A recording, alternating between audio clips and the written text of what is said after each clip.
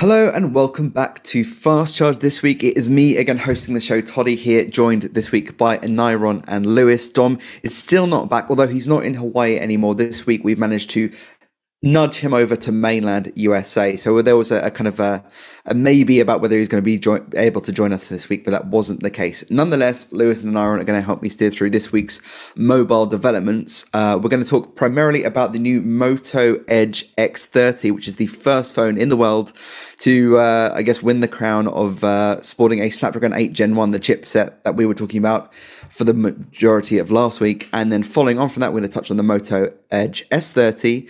And then we're going to talk about Oppo Inno Day, which is an annual event that Oppo runs where it kind of shows off a whole host of technologies that it's been working on and sometimes shows us some products it's actually going to launch. And I think that's the bit that I'm most interested in, but we'll get to those in a moment. Before those, we're going to touch on a few little bits of news, starting with Samsung. Now, while this is sort of a piece of spontent, I kind of liked the story because of the environmental aspect, but basically Samsung has partnered up with Discovery to create a short wildlife documentary about tigers in India, and all of it is shot on the Samsung Galaxy S21 Ultra. Now, this is, I think, cool to see more phones being used in use cases that professional cameras would usually be featured in. I think it's kind of like a step in the right direction to show the potential of smartphone camera photography and videography. They've actually got a couple of, they've got a wildlife photographer and a videographer in there to help create this documentary, and you can go watch it right now. I think if you head to Samsung's website, you can find it.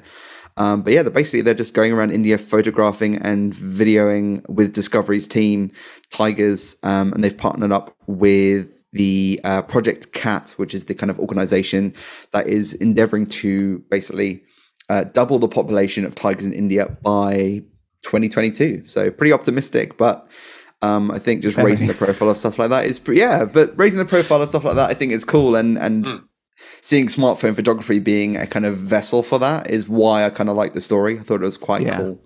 My one worry, I think, is that they go down the route where, you know, like the Shot on iPhone campaign, and it will be shot on an iPhone, but they'll use about 20 grand's worth of equipment with the phone to make it look as good as it can be. For sure. Well, I mean, it also reminded me, Samsung kind of done this before. They have I think on Hulu in the US, they made their whole reality TV show called Exposure, which again was using the S21, and it was photographers facing off with different kind of photographic challenges to get the best shot, and then the winner won like $250,000, and they only had to use the S21 Ultra. That was like the only limitation. Which, again, I loved that concept too. And yes, I understand that it's Samsung really just kind of trying to push how good their phone camera is, and it is very good. Although I'd warrant that Pixel's probably better nowadays based on my experience with both devices, but don't get too upset. Controversial. I know, right? Yeah. But nonetheless, I think, seeing smartphones get used in cases where traditional cameras get used, I am always for. There was a movie a few years back shot on an iPhone 5, I think it was, called Tangerine, which was pretty revolutionary for its time. And there's a bunch of like examples like that, and this is another one, and also the first time I've seen it used in the context of conservation, wildlife, that kind of stuff. So I thought it was a cool story. Going from nature to absolute gamer tech is Razer has RGB chromed up a new accessory, one that the reason I think it's cool is because it's the first time we've seen RGB chroma tech on an iPhone. So obviously Razer used to make the Razer phone and has informed a bunch of other gaming phones since then. But they've just released a new fan, the Razer Phone Cooler Chroma, because that's how they name their products. And of course, it has their Chroma RGB tech. You have an app that you can control the coloring on. It works for Android and iOS, but the iPhone version features the MagSafe magnet. So you can literally slap it on the back of the phone and it keeps your iPhone cool whilst you're gaming, which is maybe more relevant now than ever before, because they finally, obviously with the Pro line this year, decided to actually give us high refresh rate displays. Thank you, Apple. The only bugbear I really have about it is that even though it snaps on using the iPhone's magnets, you still have to plug it in to get the cooling. So, and the RGB. So not quite as seamless. Not quite as seamless as I thought. Like the kind of press images just has it floating around, but then if you look at the kind of diagrams of how it fits to the phone, it comes with a USB-C to C cable, and you have to plug it in. So a little bit annoying. That's one of the complaints I've had with some of like think like the Black Shark phones. Well, sure, and Aaron, you actually, both of you guys are the perfect two to have on the show for this segment because you take point on a lot of our gaming phone coverage. So you've both probably tested accessories like cooling fans on phones before, right? Yeah, and I mean they do a good job. They're effective, but I much prefer the ones like some of the Red Magic phones where they're built in. A phone that's designed for that. Are they noisy? I can't remember in your reviews of the Red Magic stuff whether the phones are actually audible when you're playing. They can. I mean, usually they're just like a background hum. There is a setting where you can like do an ultra performance mode and it goes really loud. But in general, it's kind of just background noise. Right. But then when I was using it in everyday use, I just turned it off completely because I didn't need it. So it's not too kind of disruptive, which is good. I think for me, my only worry about the Razer one is that I don't know if it's the center of the phone that gets particularly hot when I'm playing games. And in my experience, it's kind of like the top right or the bottom. Yeah, like, it's kind of like there's a hot spot somewhere, and it's never usually right smack bang in the middle of the phone. When the companies are showing off their new internal cooling tech, be it fans or otherwise, they usually have that kind of heat map where the heat comes from, and it's usually like next to the camera on the end. Yeah, and the fan is never placed there. That's a really good point. I never thought about that. So yeah, it's an odd one. But nonetheless, if you want a cooling fan for your iPhone, this is probably the first one I'd probably be okay with getting because I know I like Razer. I like their products. I think they're cool. And first MagSafe cooling fan I'd ever seen. So I thought it was worth mentioning. And to your point, and Aaron, about noise, it apparently is a quiet 30 decibels. So I don't know what that actually means in real world listening. I don't know decibels just by ear. But sounds cool. So you can check it out. Razer's already selling it. I think it's only available in the US right now, but check your local Razer store online to see whether you can get it as well.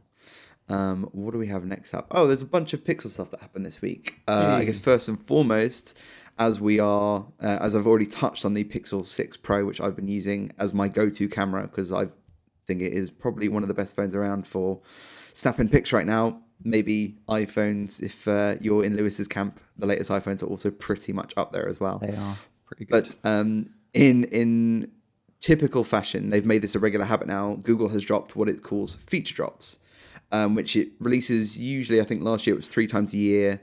So December, March, June. So this is the December feature drop.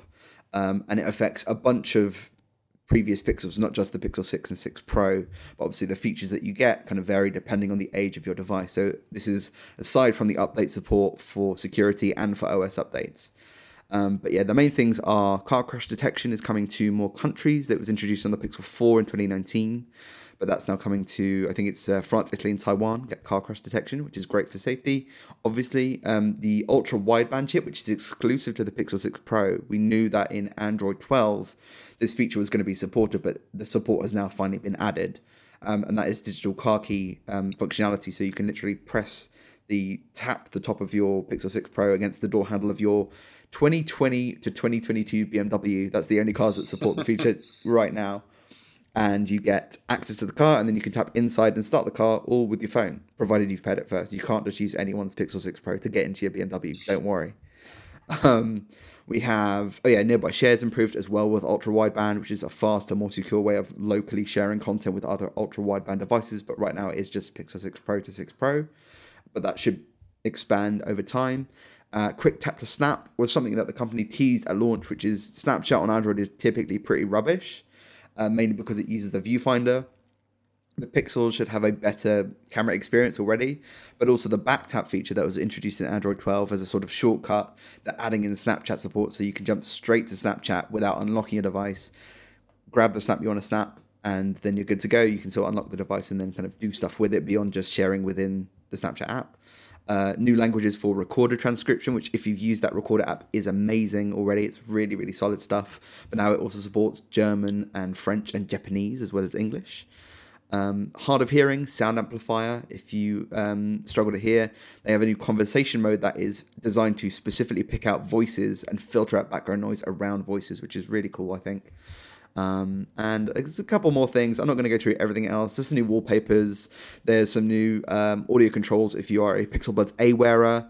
And Now Playing, the kind of song recognition feature, has got a few kind of extra tweaks to it too. And like I said, this is from the Pixel 3 right up to the 6 Pro, but the features that you're getting depend on your device. That's all on an article we have on TechAdvisor, so you can go check that out right now if you want to know what features you're going to get. Now, I was initially hoping Chris is going to be on to talk a little bit about the Pixel Watch, because we've had a few more developments this week in Pixel Watch land. Namely, a few additional shots that look like they've come internally from Google showing off the watch in some leaked slides. They are much like the renders we've already seen from the likes of John Prosser, which he produced way back when, earlier in the start of this year, I think it was, or at least in the first quarter. So it has this very rounded form. But also the slides confirmed the Pixel Watch name. That was another thing that we'd seen before. Prosser also kind of went to task on, I can't remember which other publication it was right now, but they'd published a piece as if it was new information. But it was all basically just stuff he'd mentioned in March or something like that. So yeah, it was pretty awkward to watch him go through that one. But nonetheless, Pixel Watch is still coming. Apparently, we're going to see it very, very soon now, especially now these leaks have just come to light. So if you're excited for the Pixel Watch, you shouldn't have too much longer to wait. And the last thing that I thought was interesting before we get into the main topics was WhatsApp is trialing cryptocurrency. So WhatsApp, which if you have forgotten somehow is owned by Facebook, now Meta. In the US, they are trialing just the ability to send cryptocurrency using the Novi digital wallet. I'm not a cryptocurrency expert, so I can't speak to this. Do either of you guys have any crypto involvement at all, or have you looked into it? No. I bought £50 worth of Shiba Inu, and it's now worth £30. So wow, it's going to come back around, man. Just hold on, hope. Don't ask me any advice on that. Okay, so yeah, maybe we're not the target audience right now, but just the fact that a platform as prevalent as WhatsApp is integrating crypto into it, I think it's just another step in the kind of direction of, crypto's kind of rise. Taking the world over. Yeah, I mean, I heard this week as well, separately from mobile stuff, that NatWest is expecting to be trialing the digital pound in the next year or so. So I don't know what that exactly means for the UK economy, but we'll have to wait and see. Scared. I'm very scared. Yeah, maybe be scared. That's probably the err on the side of caution. That's what I'd be doing anyway. But yeah, so that is everything I think we want to talk about news-wise this week. So we're going to move on to, as I mentioned earlier, the Moto Edge X30 and its new sibling, the Moto Edge S30. I mean, phone names, always confused. But yeah, basically, Motorola was one of those brands that, as we mentioned last week, was down to be launching a device running on the Qualcomm Snapdragon 8 Gen 1, Qualcomm's new flagship chip, built on a 4nm process, presumably all thought to be built in partnership with Samsung. And they beat Realme, who were also supposedly meant to be launching, or at least showcasing their new phone today, the Realme GT2 Pro. I've been refreshing Realme's social feeds in China all day long, and all I've found so far is that there's an event going on in China, like a camping event in a park somewhere in China, in a city, with Realme fans, and one of those fans has been given the chance to hold the Realme GT2 Pro. So someone has one, but they've not published any specs or any photos of the phone. So aside from the stuff we've already got through leaks and through what Realme has teased, we still don't actually have any more information on their first true premium flagship, to quote it, which is also going to be powered by the same chip. So Motorola has beat Xiaomi to the punch as well, that means, with the Moto Edge X30. I don't know if you guys have looked at the specs yet or gleaned anything from what you've seen online about this device, but I wondered if you had any impressions so far. I mean, before I go any further, sorry, I just want to say I'm getting a notification to say that there's a few dropped frames. We're hoping it's going to fix itself in the next couple of minutes, so we should be good. But just in case anyone's watching and there's a few drop frames, we're aware of it and we're trying to fix it. So, but cool. On the Moto stuff, I really like the Edge X30. I think the specs are solid. The 144 Hz refresh rate is really nice. Something we've already seen from the Edge range at the upper end, but having this plus the Snapdragon chip, all of it just seems really impressive to me as well. And I think it's a 50 megapixels selfie camera as well, if I remember correctly. They've gone for actually, that's a good point. The selfie camera is probably the most interesting thing beyond the chipset. So it's actually a 60 megapixel selfie camera, but there's a special edition version of the X30 that has an under display camera. So this also technically is Motorola's first phone with an under display camera. They didn't say what the pixel density of the area over the under display camera is. So unlike I think it's the ZTE Axon 30, which was a greatly improved It was effort very by good. ZTE, right? Was that the one you tested? Yeah, that's the one I looked at. Yeah, I tried to look for it, and you can see it at angles, but if you're looking dead on, it's basically unnoticeable. It's amazing. Amazing, yeah. So this is Motorola's first effort. I do not know how it compares because they weren't giving details, and I've only seen press renders right now, but I'm hoping it's good. Like, I'm hoping it's better than Samsung's effort. Obviously, that was on a folding device, and there's a whole host of other things going on there, but still, yeah, I've got higher hopes for this than I did the Z Fold 3's front camera. Oh yeah, that was not great. Disappointing. Is one word I would use. But yeah, so as you say, high res front camera. So I guess it's high res, especially with the under display special edition, because you're going to lose some of that clarity by shooting through a layer of pixels, I guess. And then on the back, it's the 50 meg sensor. It's a 50 meg main and a 50 meg ultra wide. The main has OIS. It's an OmniVision sensor. Typically, I've not, from the few OmniVision sensors I've seen on phones, like for like, they don't usually compare quite as well to Samsung's ISOCELL sensors or Sony sensors. But that's not to say this won't be a good camera. I can't think. Nyron, have you reviewed any Motorola phones recently? I'm actually reviewing one right now. The G60S. Hey, that's a budget phone. Perfect. So. Yeah, that's the one. There's budget. So it's completely at the other end, really. I mean, obviously, for a while, Motorola's been prioritizing this budget space, and they've got so many different phones in here. So it's kind of nice to see it break out of that and think, oh, we can try and make a flagship. We can make something that actually competes with other flagship phone manufacturers. This phone in particular, I like the look of it. It seems to take a lot, but I think the big sticking point, particularly on the signature, on the special edition, will be how good the selfies actually are, because obviously we've seen before that it's been quite patchy and obviously worse compared to like regular phone selfie cameras. But if it can at least improve or like set the new standard for that, I think it could be really promising. Yeah. Oh, yeah, for sure. I agree. I mean, yeah, like you say, Aaron, they've been focusing on kind of the budget to mid-range space, and they do work well there.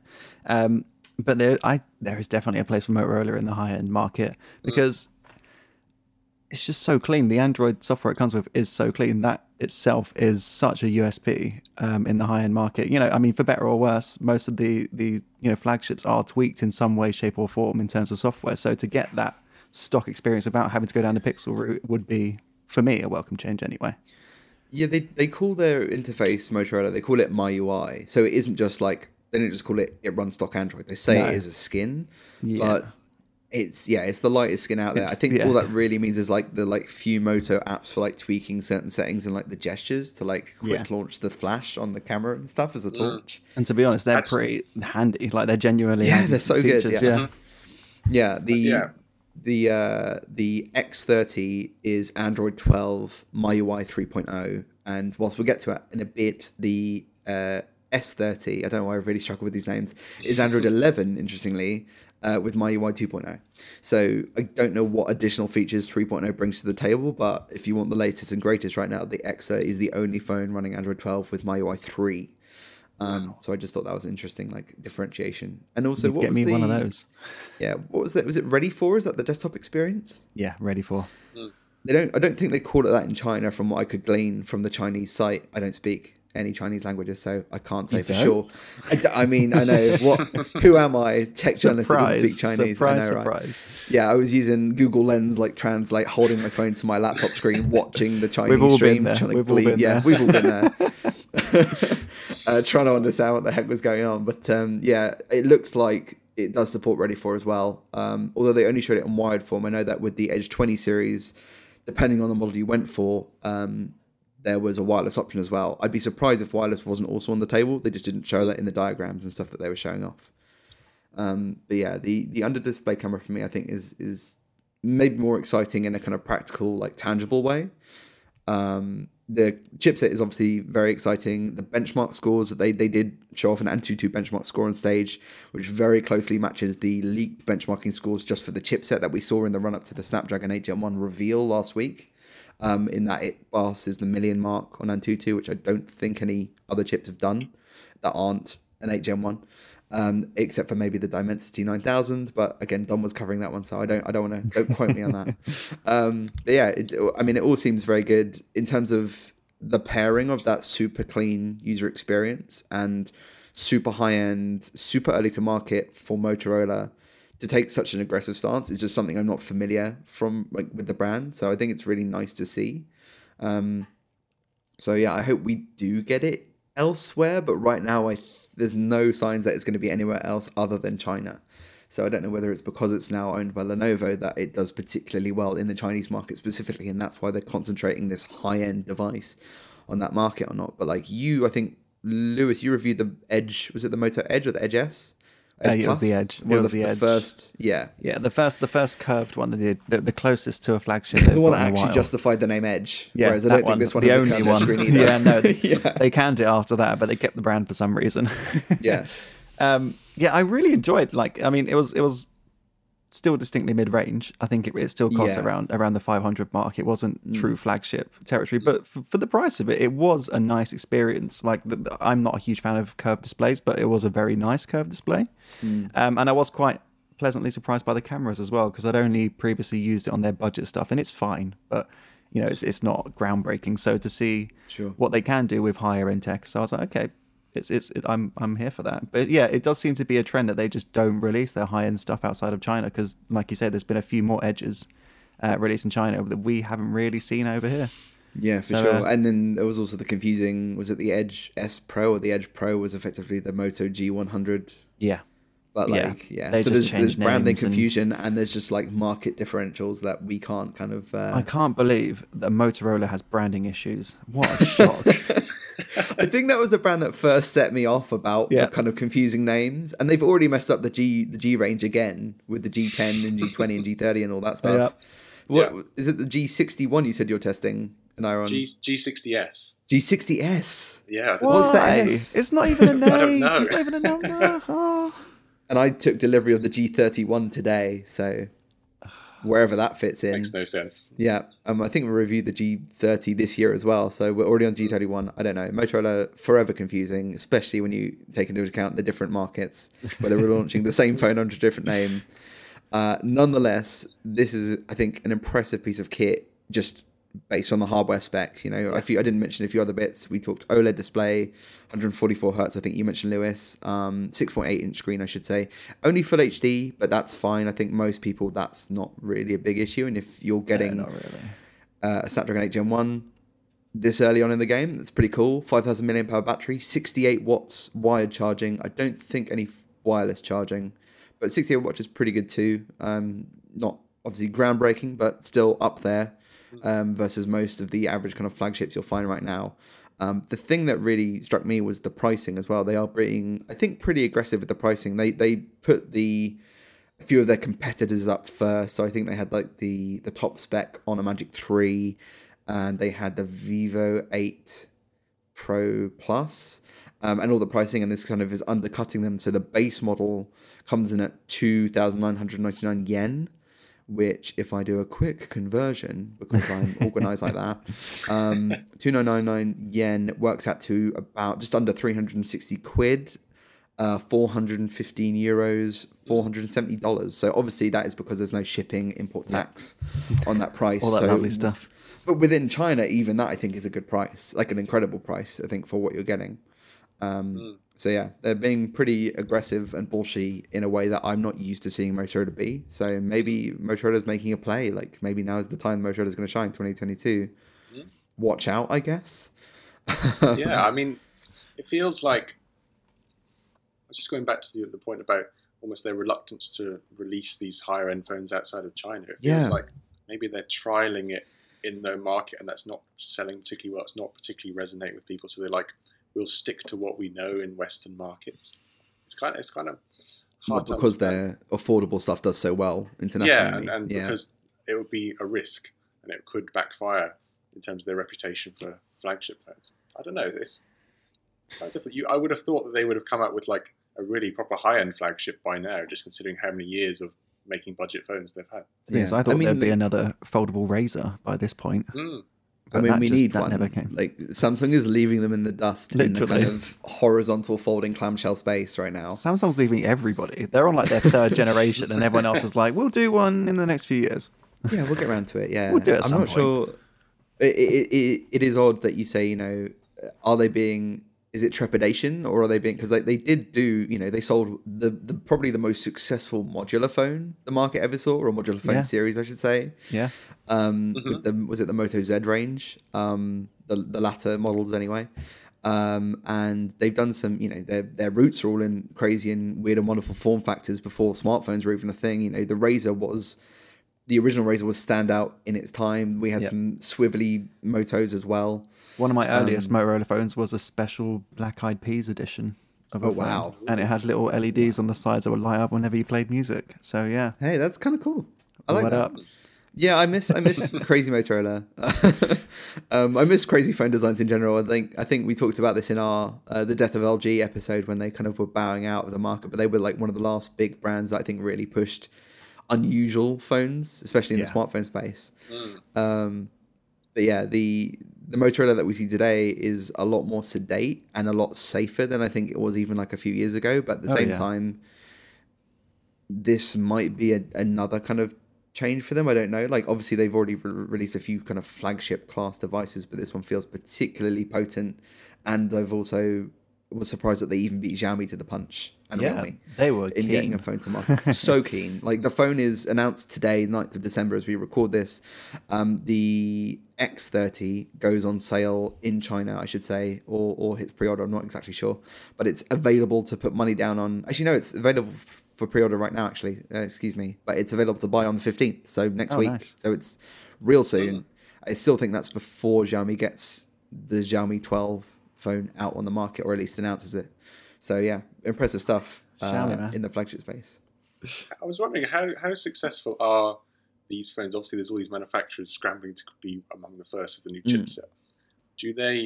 Are they usually successful, or are they just like usually a spec bump, just with the new chip and basically the same phone? Or how much of an upgrade generally are the early adopters, do you think? I was looking back at, I think, because technically the Xiaomi 11, which was then called the Mi 11, it launched at the end of last year in China, but didn't launch globally until 2021 at the very start of the year. And I think that for a long time stood as a very solid device, even up against, what came after it, the Samsung Galaxy S21, the Oppo Find X3 Pro, like these high-end phones. I guess it didn't quite have the same sting. It was definitely about getting the chip in there first and foremost. Personally, anyway, this is my perception of it. That's also why they brought the Mi 11 Ultra to the table, with the island of a camera bump and the crazy rear screen on the camera module and all that stuff later to kind of keep the interest alive in the Mi 11 name.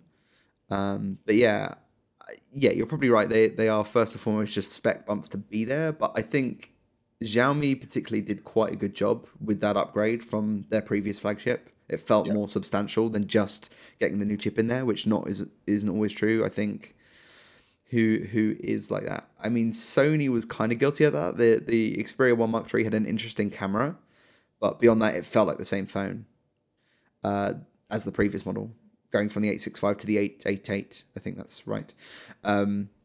So yeah, it definitely depends on the brand. And I think these brands who do like the mid-cycle refresh, so if they're doing like every 6 months and then they have the S model, it's typically when it's just new internals and that's it, and then they maybe once a year they'll actually put more effort into genuine upgrades. I mean, we can hazard a guess at what Motorola is going to come up with. Moto Edge X30 Plus, based on the previous Edge phones. That's my guess, but at this point it's anyone's guess. Like, who knows? I'm sure there's just a dartboard with names and brands, and they just go, what are we going to call this one? Okay. Yeah, this one's going to be a Moto. Okay, it's going to have a number and a letter. Oh, yeah. It's going to have a plus or a pro. But this time, we're going to do the letter first. There's 3 dartboards and 2 blindfolds and 12 darts, and they just see what happens. But yeah, that is the X30. As I said, so it's coming out basically in the next week if you're in China. Awesome for you. If you hear anything, let us know if it's coming elsewhere. We'd love to get hands on it and play with it and test it out for sure. But also a kind of more of a surprise, because the X30 was actually also, as well as mentioned by name before the phone was launched, leaks had already gotten out. I think Antutu scores, like I said, had already gotten out on this device, as well as just general testbed stuff. But what I wasn't expecting, and I don't think many people knew about in terms of I think there'd been a couple of leaks within the week before launch, but the Moto Edge S30, which is effectively the baby brother. They're about the same size. I think they both have a 6.8-inch display, or it's a bit bigger actually. Excuse me, but it's an LCD panel rather than OLED. Still 144 hertz. It's a variable refresh rate as well, which is quite nice. Still full HD, as I said, Android 11, MIUI 2.0 rather than the latest version of Android. The big hook is it has a Snapdragon 888 Plus, which is still so new in my head. Like, there's like 3 phones I can think of that have one of those literally in them, and I think we can buy one of them. So, yeah, the fact that, again, Motorola is being so bullshit getting the new chip out, it barely gives time to kind of savor the 888 Plus, which is also still a very good chip. Kind of begs the question, did there need to be an 888 Plus? Because I had that same thought last year as well, because there's they release it too close to when they announce the new chips, which is always in like November, end of November, early December. Exactly. It's too close, so it doesn't give it any time to shine. Yeah, you just kind of then forget about it, and then you're on to the next one where there's even more performance gains, and you're like, well, why am I going to, there's this one here, so I can use this. Yeah, I don't know. Yeah, I think they're definitely a month or two too late on the announcements on that kind of stuff. And then obviously it takes manufacturers a little bit of time to actually get them into phones and get them out the door. So yeah, all these added delays, it kind of just, I mean, not too much time, I guess, in the case of it's been like just over a week since the chip was announced that they've managed to get it in a phone. But yes, I know what you mean. I know what you're saying. Generally speaking. Yeah. But yeah, like another 888 Plus phone, there's only a handful out there. I think China's probably the most prevalent market to have them already. So this is maybe launching into the toughest market it could launch into in terms of competition. But 888 Plus? Nah, don't care about that. I've already got one. Yeah, well, especially as they kind of launched it alongside the new guy. But it is significantly cheaper. If the 8GB, 128GB, 8GB RAM, that is, excuse me, base model of the X30 comes in at 2,999 yen. The base 6GB of RAM, 128GB S30 comes in at 1,999 yen. So that is £237, like 240 quid. Not bad. That's really that's skimming what we would consider. That's within our budget range in our budget charts on our website. I don't know, an 888 Plus, which is crazy to think about. This is the only benefit to them releasing them so quickly, is that they drop in price so dramatically. So you get the good performance without paying the price. I assume the price of the putting an 888 Plus into your phone has gotten cheaper for manufacturers since they announced the 8 Gen 1. Yeah. So, I mean, depending on when they started the development process for the S30, probably good for them as well. Motorola on the manufacturing side, that it probably cost less to make than it would have done had they released it even a week earlier. I don't know. Exactly. Yeah. So that's kind of like one of the main concerns I'm having with the G60S, because it uses a MediaTek Helio G95, which has been around for a while. Which has been around since September of last year. Right. And I'm thinking it's like around the £230 mark. And I'm thinking, I'm looking at all these phones around this price point, and they're putting like flagship chipsets or really powerful, and the performance is just not quite there, and it makes it much harder to recommend. Yeah, I think that's probably when I think about Motorola's marketing, especially in the budget and the mid-range, and actually not just Motorola, a bunch of brands, Nokia as well is a great example. They always try and push the lifestyle and the functionality of the phone over any of the hardware on offer, which is obvious. Like, you understand why if you think about it for 2 seconds, but like, that's probably why, because they're using an older chip, and I'm like, oh, okay. And did you say it was over 250 quid in the UK, the phone? I think it was 220 or 230, something like that. Okay, so it's the upper end of budget, but it is still budget. Okay, okay. Then I can't be too hard on it, can I? Even if there are phones that are pretty much I think there's a Xiaomi with the Poco phone. One of the Poco phones I think has an 870 in it, in the budget range. So, and sure enough, we'll get an 888 Poco phone, I think, in the start of the new year. That's probably going to be budget as well. Like knowing them, knowing Xiaomi and their aggression. The S30, as we're just still touching on specs and stuff. As I said, 6GB of RAM is the base, but it does go up to 12 gigs of RAM. UFS 3.1 storage, nice and fast. Instead of the dual 50 meg sensors that the X30 has, it's a 108 meg main sensor, a 13 meg ultra wide, and then like the X30, they both have a 2 megapixel depth, which is fine. It depends how good it is. Whatever. I've never been particularly enamored by Motorola's. I think their camera UI is already easy to use, but in terms of camera quality and ability, I just never think they quite nail it, and I don't know why they struggle so much with that. It's because they go through so many phones, they don't spend any time working on the maybe ISPs. Yeah, but then you look at Xiaomi and they're like, oh well, Xiaomi knows what they're doing. They can do it. They do. Yeah. I don't know. Also, you don't get the crazy 60 meg front facing or under display option. There's none of that. It's just a regular 16 meg f2.2 front facer. So a lot more modest overall, but that is genuinely just a phone that you'd buy for the chipset and the price. The combo there is pretty. They both have 5,000 mAh battery, so it's good either way. But that chipset is the hook. Because I was doing some research on terms of like Motorola's how long they support in terms of software updates, and that's I think 2 years. But then if you're getting a phone with Android 11 out of the box, then you're probably only going to get to Android 13 next year, and then it won't be updated after that, which feels like quite a limited lifespan for a.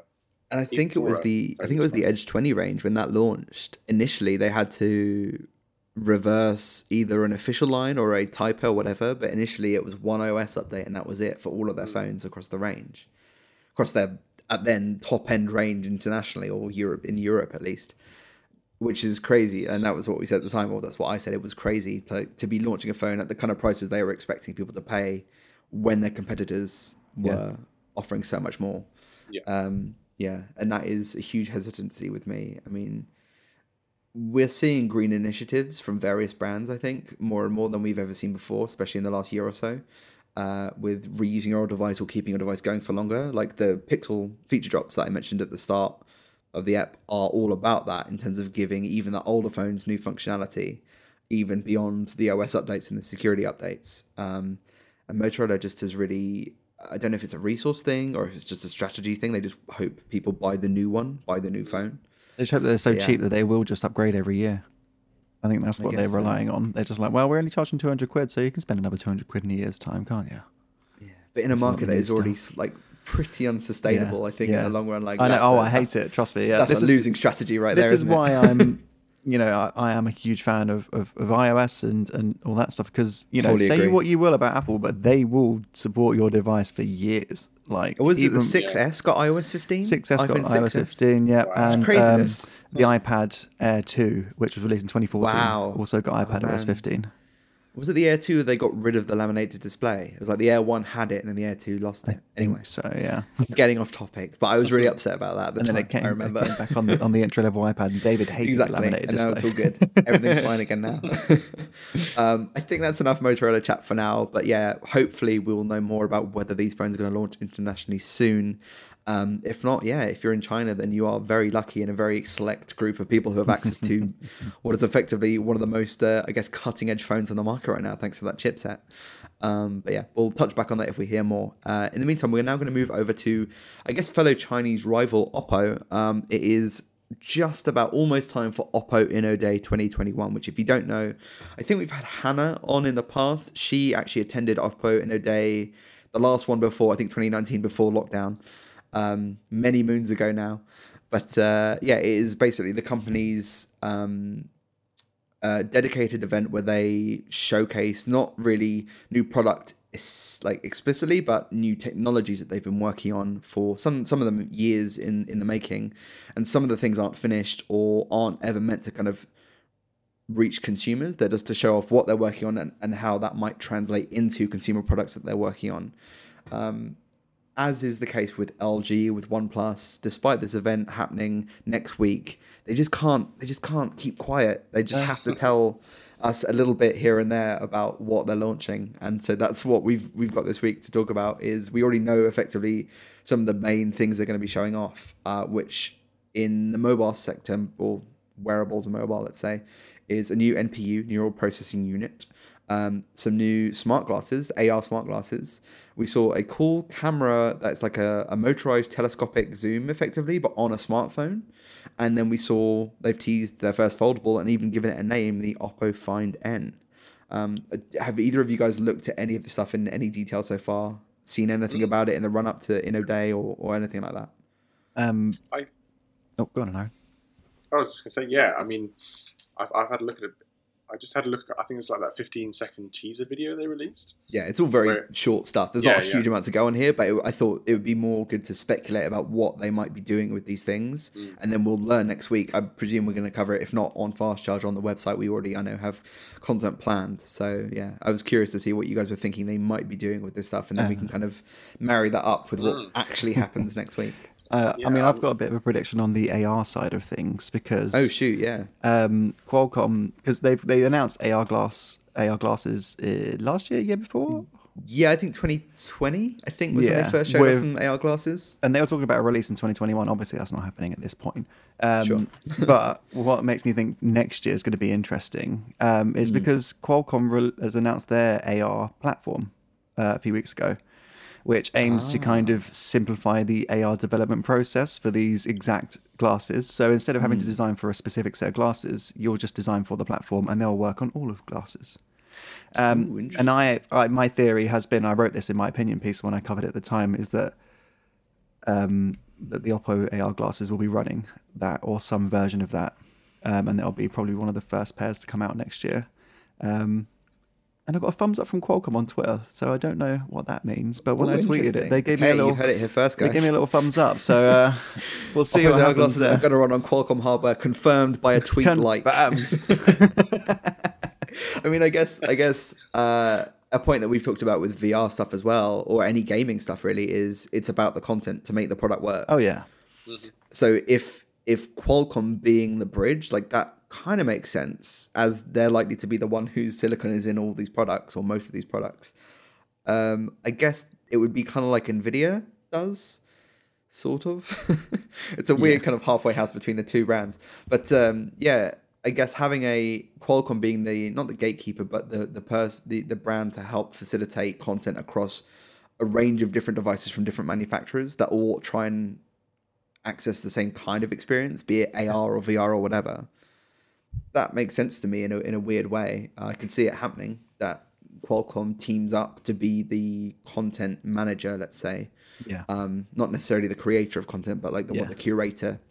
And you go through some sort of Qualcomm hub on these AR glasses. That's basically, that's what it sounded. Well, from my interpretation of what they explained, is that's kind of how they see themselves. And they'll also be helping developers directly with resources and all that kind of stuff. And they've got like a dedicated AR space on their website that developers can sign up to already and start getting help with developing kind of XR applications and all that kind of stuff. So yeah, I just think the timing is good. Convenient. Yes. And there's also like Niantic and a few others are also rumored to be working on smart glasses that all seem to be converging towards the 2022 release. So which, if you don't recall, for those listening or watching, Niantic Pokemon Go, that's them. Yeah. The Harry Potter one that I forget what it's called, that not Wizards Unite played, which that one got disbanded. Did anyone play that? No, that's done. That's really? Done. Wow, they canned it. That's done. They shut it down a few weeks ago, I think. Or they announced the shutdown a few weeks ago and it's happening soon. One of them, it's dead. Don't bother playing. Ouch. Well, I know Pokemon Go is still going because I think Ed Sheeran's going to appear in Pokemon Go for some reason. But that's another story for another day. Yeah. I guess whilst we're still on the AR side of things, or the virtual side of things, one of the things they are doing this year, because of obviously everyone's still kind of stuck at home for the most part, is they have InnoWorld as well. So you're actually going to be able to access the event virtually through a fully 3D realized space. I'm not exactly sure how you access that. But yeah, I'll try to scroll through their little press release to work out exactly how it's done. You can make fun InnoWorld avatars. I don't know if you can even see that, but yeah. But I don't think it's VR in the way that we think it's VR. I think it's just a game world that you can just control an avatar and not like you're actually there like most people would assume with a virtual experience. For sure. Yeah. Bit misleading, but there we are. Yeah, quite. But yeah, the that's probably the let's say the sexier of the two kind of, they've grouped together for the first day. Even though it's called Inno Day, it's actually taking place over 2 days, I'm sure, if not more. Inno so Days. The 14th and the 15th. Inno Day brackets S. Z. So yeah, as well as these smart glasses, which you don't know what they're going to be called yet, or if they have a brand name, or if they're even going to ever be pushed not just to consumers but to B2B as well. Because I see AR right now more as a kind of business and commercial kind of. Yeah.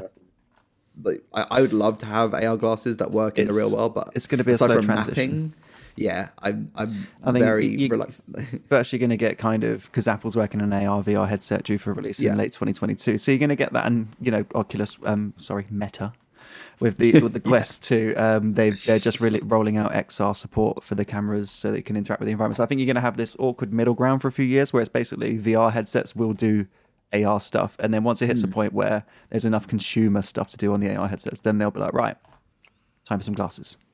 Yeah, for sure. That makes sense to me as well, for sure. So, I guess we'll have to wait for Apple to fire the starting pistol on consumer AR. Let's do it. I mean, they've slowly been building it. This is what I mean. Yeah, they've been preparing for this for such a long time. They had, I think it was ARKit was announced in 2017, 2016, was 2017. It that long ago? Yeah, wow. yeah. So they've been slowly building up this catalog of AR apps for years at this point. So they're just waiting for it to drop, I imagine, at this point. And then they've already got literally the biggest collection of consumer-focused AR apps from day one. Like, dang. Yeah, I think that's been their long plan for a long time, and that's what I've been saying for years anyway. So I hope it's true. Yeah, no, I believe that. That'd be like Facebook Meta probably should be a little bit scared of Apple just like lurking with their kind of secret content library. This is what I mean. Yeah, it's like all the apps have a little bit of AR in them, but you're like, they can push that a little bit further.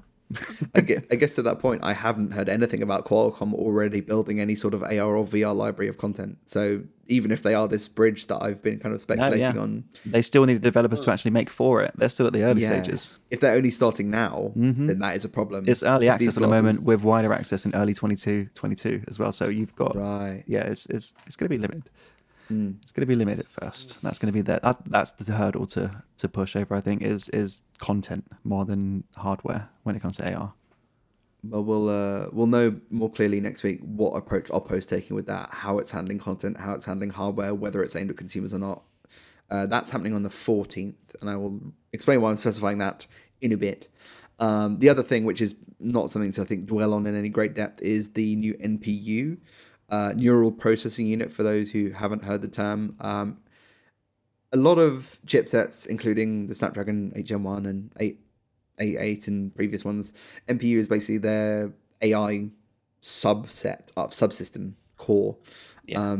I guess what I'm not clear on is whether this is an NPU that is designed to be a standalone chip that is just for AI specific stuff, or whether it's going to be part of a new piece of silicon that Oppo is working on internally that we don't know. It's got to be part of something else, surely.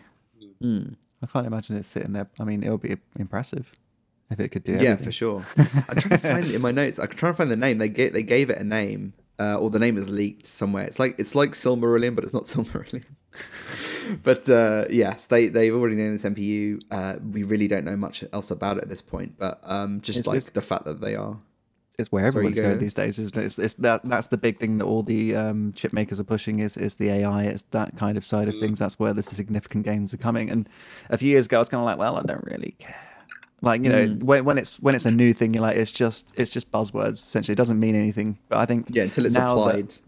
But now it's been around for a few years, and apps do take advantage of the neural networking stuff. And even on like kind of PC and Mac side of things, they'll use the AI stuff in Photoshop to help with background image removal. And it's not just this far fetched smart assistant stuff that you think of with AI. It's just everyday stuff that we do, and it does make a difference, I think.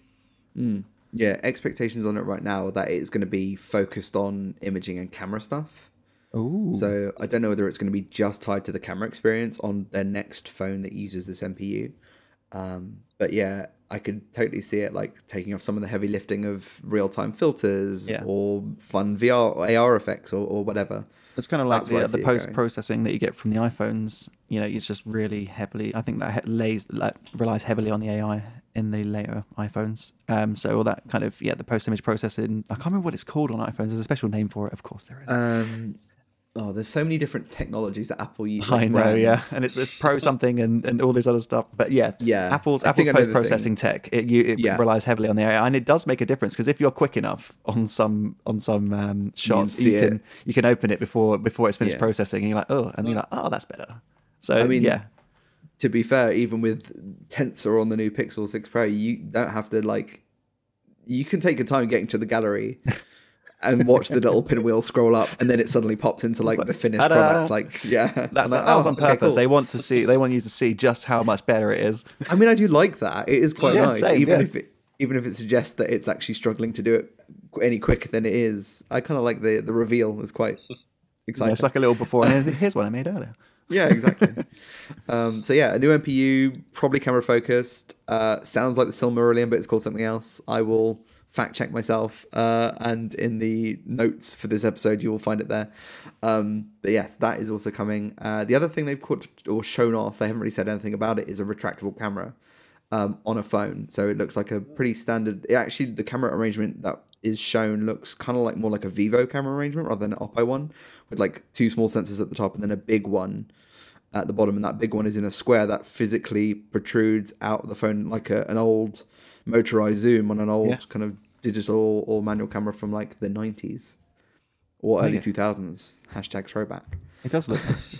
It looks cool. It looks alright, doesn't it? It looks cool. And people were like, "Oh, what happens when you drop it and stuff like that?" But we've been there before with the pop-out cameras. We know that they all retract and they do it in like a split second. And there's, and then there's the stuff with durability. But we know from all these things that they're pretty durable. They last.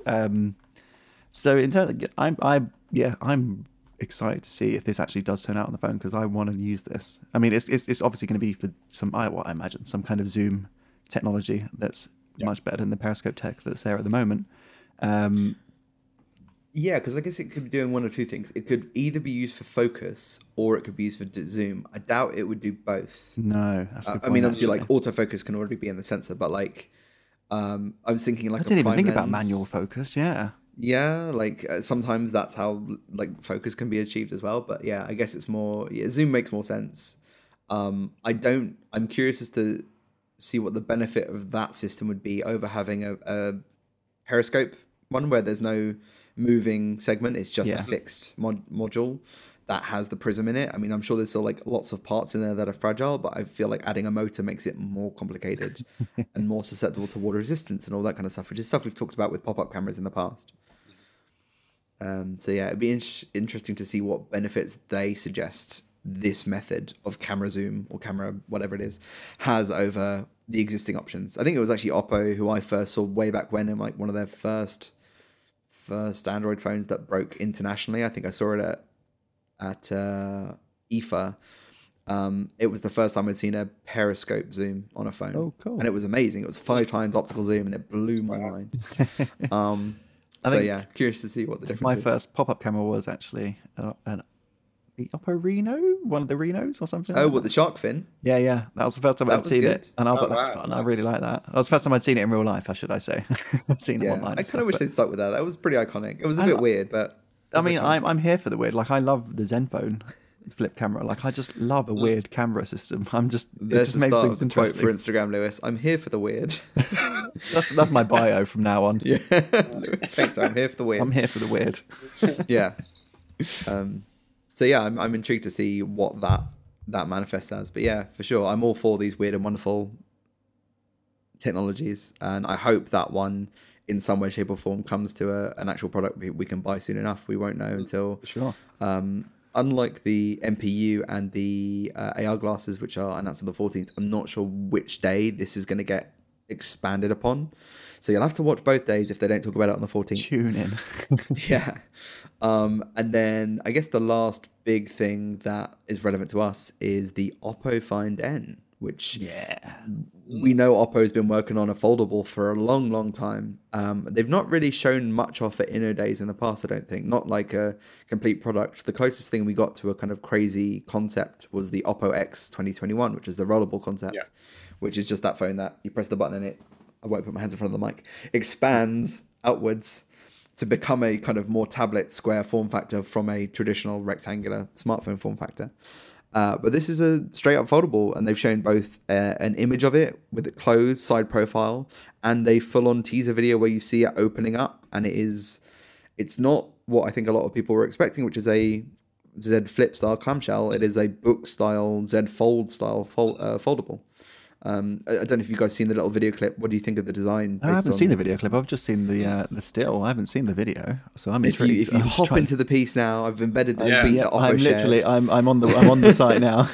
But yeah, effectively, it has the same form factor as the Mi Mix Fold, the Huawei Mate X2, the Z Fold range, with an external display and an internal larger display. Rumors suggest it's a 7.1 inch LTPO OLED, which implies variable refresh rate up to 120 hertz is the expected thing. So that would be kind of on par with what the Z Fold 3 is doing. I'm more intrigued by the external display, even though it's not quite as exciting. I was about to say, this looks really nice. That's edge to edge, essentially, isn't it? On the front. Yeah. Now, I always take renders with a pinch of salt because they always love putting edge to edge in their renders, and then you see the physical bezel on the end product, and you're like, oh well, that was nice. But yes, it looks like it's edge to edge, legitimately, and also the aspect ratio to me looks a lot more conventional. It's not quite as tall and narrow and thin like it strikes me. I feel like it's the same aspect ratio as the iPhones. Like it looks. To me, slowing down that little shot where you can see the front, it looks just like an iPhone, like in terms of proportions. So, which is surprising because that would be quite wide for a thick foldable, but it depends how thick this is as well. It doesn't look particularly thick, but it doesn't look regular candy bar smartphone thin. No. So I'll have to wait and see. And you can't see a crease at all, but we'll see if that's actually a thing on the day or not. I mean, having reviewed the Z Fold 3, like head on, you cannot see. I maintain you cannot see the crease in the pixels. There's no disruption. It is very well done. Just don't you dare move your head like a millimeter to the side. It's like those curved displays. If you're smack bang on, it's absolutely perfect. But as soon as you're a centimeter out, the reflections are just all over the shop. Yeah, refraction everywhere. But yeah, I think it was exciting that we got a name. It's interesting that they've gone for the Find branding, I think, because the Find to me initially, I can't remember what the old flagship was called before the Reno line, but the Find X, the first one, which had I think it was their pop-up camera. It was the first one with like fast charging that went past 30 watts. It was quite ambitious for the day. That was like their experimental flagship, and then they had a more conventional flagship alongside it. And then with the Find X2 range, that became their flagship, their conventional flagship. It kind of reversed. The Find N, I guess, is now going to be the concept-y, experimentally sub-brand. Yeah. Or is Find N just for foldables? I don't know, but it's just interesting that they're keeping the Find for their like both experimental and mainstream stuff now. I mean, it just doesn't seem like the Find range is great, but like I don't think it has the same brand recognition as some ranges. So I don't see why they want to hold on to it. Like, if you're going to start an entirely new look, an entirely new range of these foldable devices, that's the time where you want to branch out and try something new. Yeah, because isn't there for the regular Finds? There's like not one at every price point, but there's like a budget one, a mid-range, and then the flagship. For sure, there's usually it's not really associated with flagships and stuff. So yeah, I think you reviewed the Find X2 Lite. I think it wasn't it, an Iron? Like I don't think or the Neo, one of them. Yeah, I've one of them. Yeah. So yeah, it's a very good point. Like the Find range is not explicitly flagship anyway, or high end anyway. So yeah, so to then move it over to your first gen conceptual foldable is unusual, weird. I do think if it ends up being that internal display being 7.1 inches, it's obviously going to be a fun device. But how practical is it for what is essentially trying to be a tablet display to be only slightly bigger than the biggest smartphones? It doesn't feel like. Are you gaining enough by just having that size of a screen? When obviously we've seen some of the other foldables, they are bigger, those internal displays. Yeah, I think it was touched on when I was away a few weeks back, but Android 12L is something that Google's working on to basically make Android better for tablets or large screens. I think that's what the L stands for, right? Yes. The Z Fold 3, you could see the line where Samsung had worked really hard to optimize that big screen experience and multitasking on that kind of screen size, but you could also see where it bumped into Android's native inability to work on those larger displays.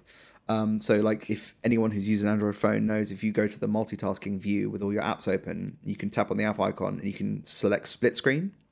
And you can do that on the Z Fold 3, but that is Android split screen, which means you can only have two apps. If you want to access that 3-app multitasking or move the windows around, you have to come out of that and then go into it through Samsung's method.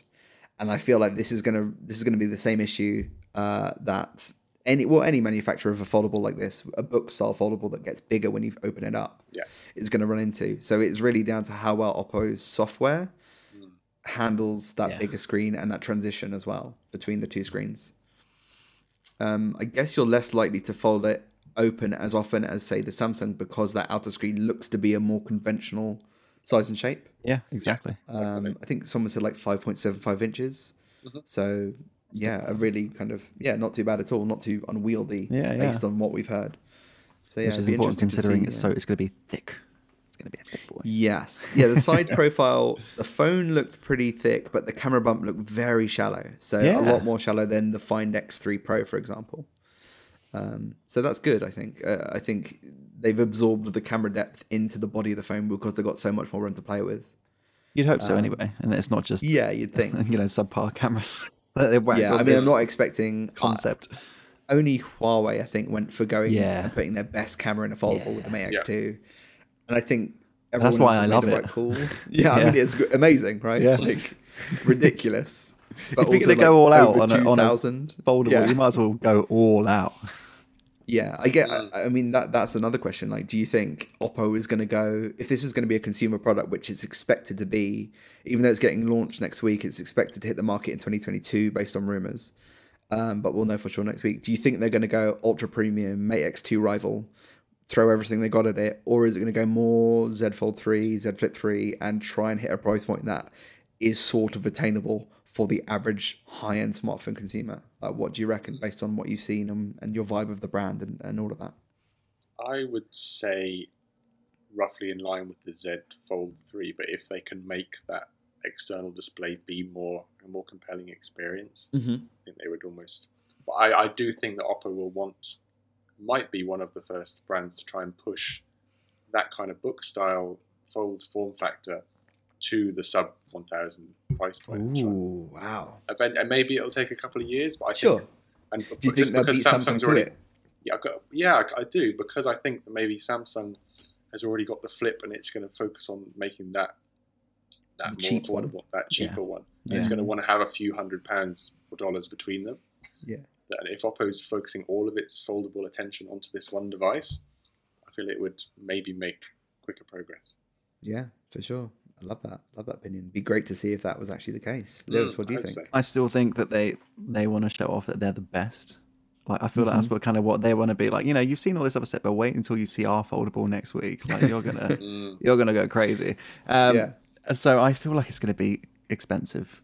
Because you've got also, was it the Find X4 Pro is the latest one? Find X3 Pro? The Find X4 is the one we're expecting. We have a rumour roundup on it on the site. Right. But X3 Pro is the one you can currently buy, which launched at, I think it's about just over £1,000. Yeah, it's very. I mean, it's expensive, isn't it? You feel you're getting numb to it these days, where there are multiple phones over £1,000. But I'm still like, no, £1,000 is a lot of money for a phone. So it's. There is some precedence for them to kind of, price things highly, as well as going for the mid and budget range markets. I think it just depends on what the hardware is. If it's the best of the very best, like I think it's going to be, then they're going to price it accordingly. And I think it will be more in Huawei's territory, because they don't need to really drop the price down in the Western world, at least, because there is no competition there's no budget stuff. There is just the high end. So they can, for the next few years, while there is a lack of competition in the budget market, just relax and take some money on the high end stuff. I don't know. That's my opinion. No, that seems totally valid. I'm kind of there with you. I can't remember the CEO's name, but in the kind of Pete, he just goes by Pete, just signs his letters Pete. Nice. In the press release that unveiled the name and showed the first image of the Find N, he talks about the two kind of fundamentals that products like this need to kind of hit and achieve to hit their targets, I guess, internally, what they want the product to be a successful product. First and foremost, a device must be beautiful is part of the quote. And just the fact that they're going with design first and foremost makes you think it's going to be an expensive product. Oh, yeah. I feel like design is one of the first things to go if you're trying to get more for less, more stuff, more value. Design, I think, is one of the things that takes a hit usually first, whether it's through materials or actual fit and finish as well. That's why budget phones around the £100 mark, $100 mark are plastic. They can still look nice, but they're going to be plastic. Based on that one line alone, I reckon they're going to go maybe between Samsung and Huawei. So let's say if the Huawei's about just over £2,000, and Samsung's hitting around £1,400, let's go 1,800 quid, somewhere in there. Yeah, 17, 1800. So that's my guess, somewhere in that price bracket. But we don't have long to wait.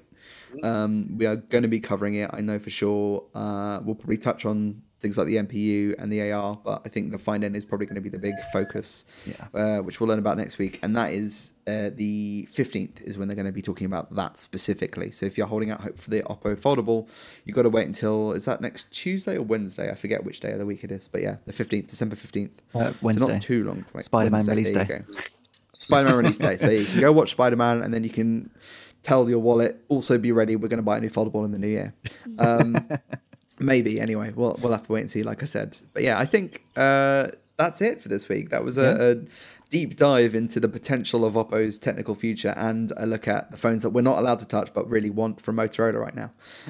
We don't know what's going to happen next week. Dom should be back in the country, but the actual day we usually shoot this is Thursday, is the day we are going to be having a little Christmas shindig, I think. So if we do a show, we might have to pre-record. Otherwise, we will let you guys know on socials what exactly is going on with Fast Charge. And hopefully we see you very soon. Thanks for tuning in. And we'll catch you later. See ya. Bye.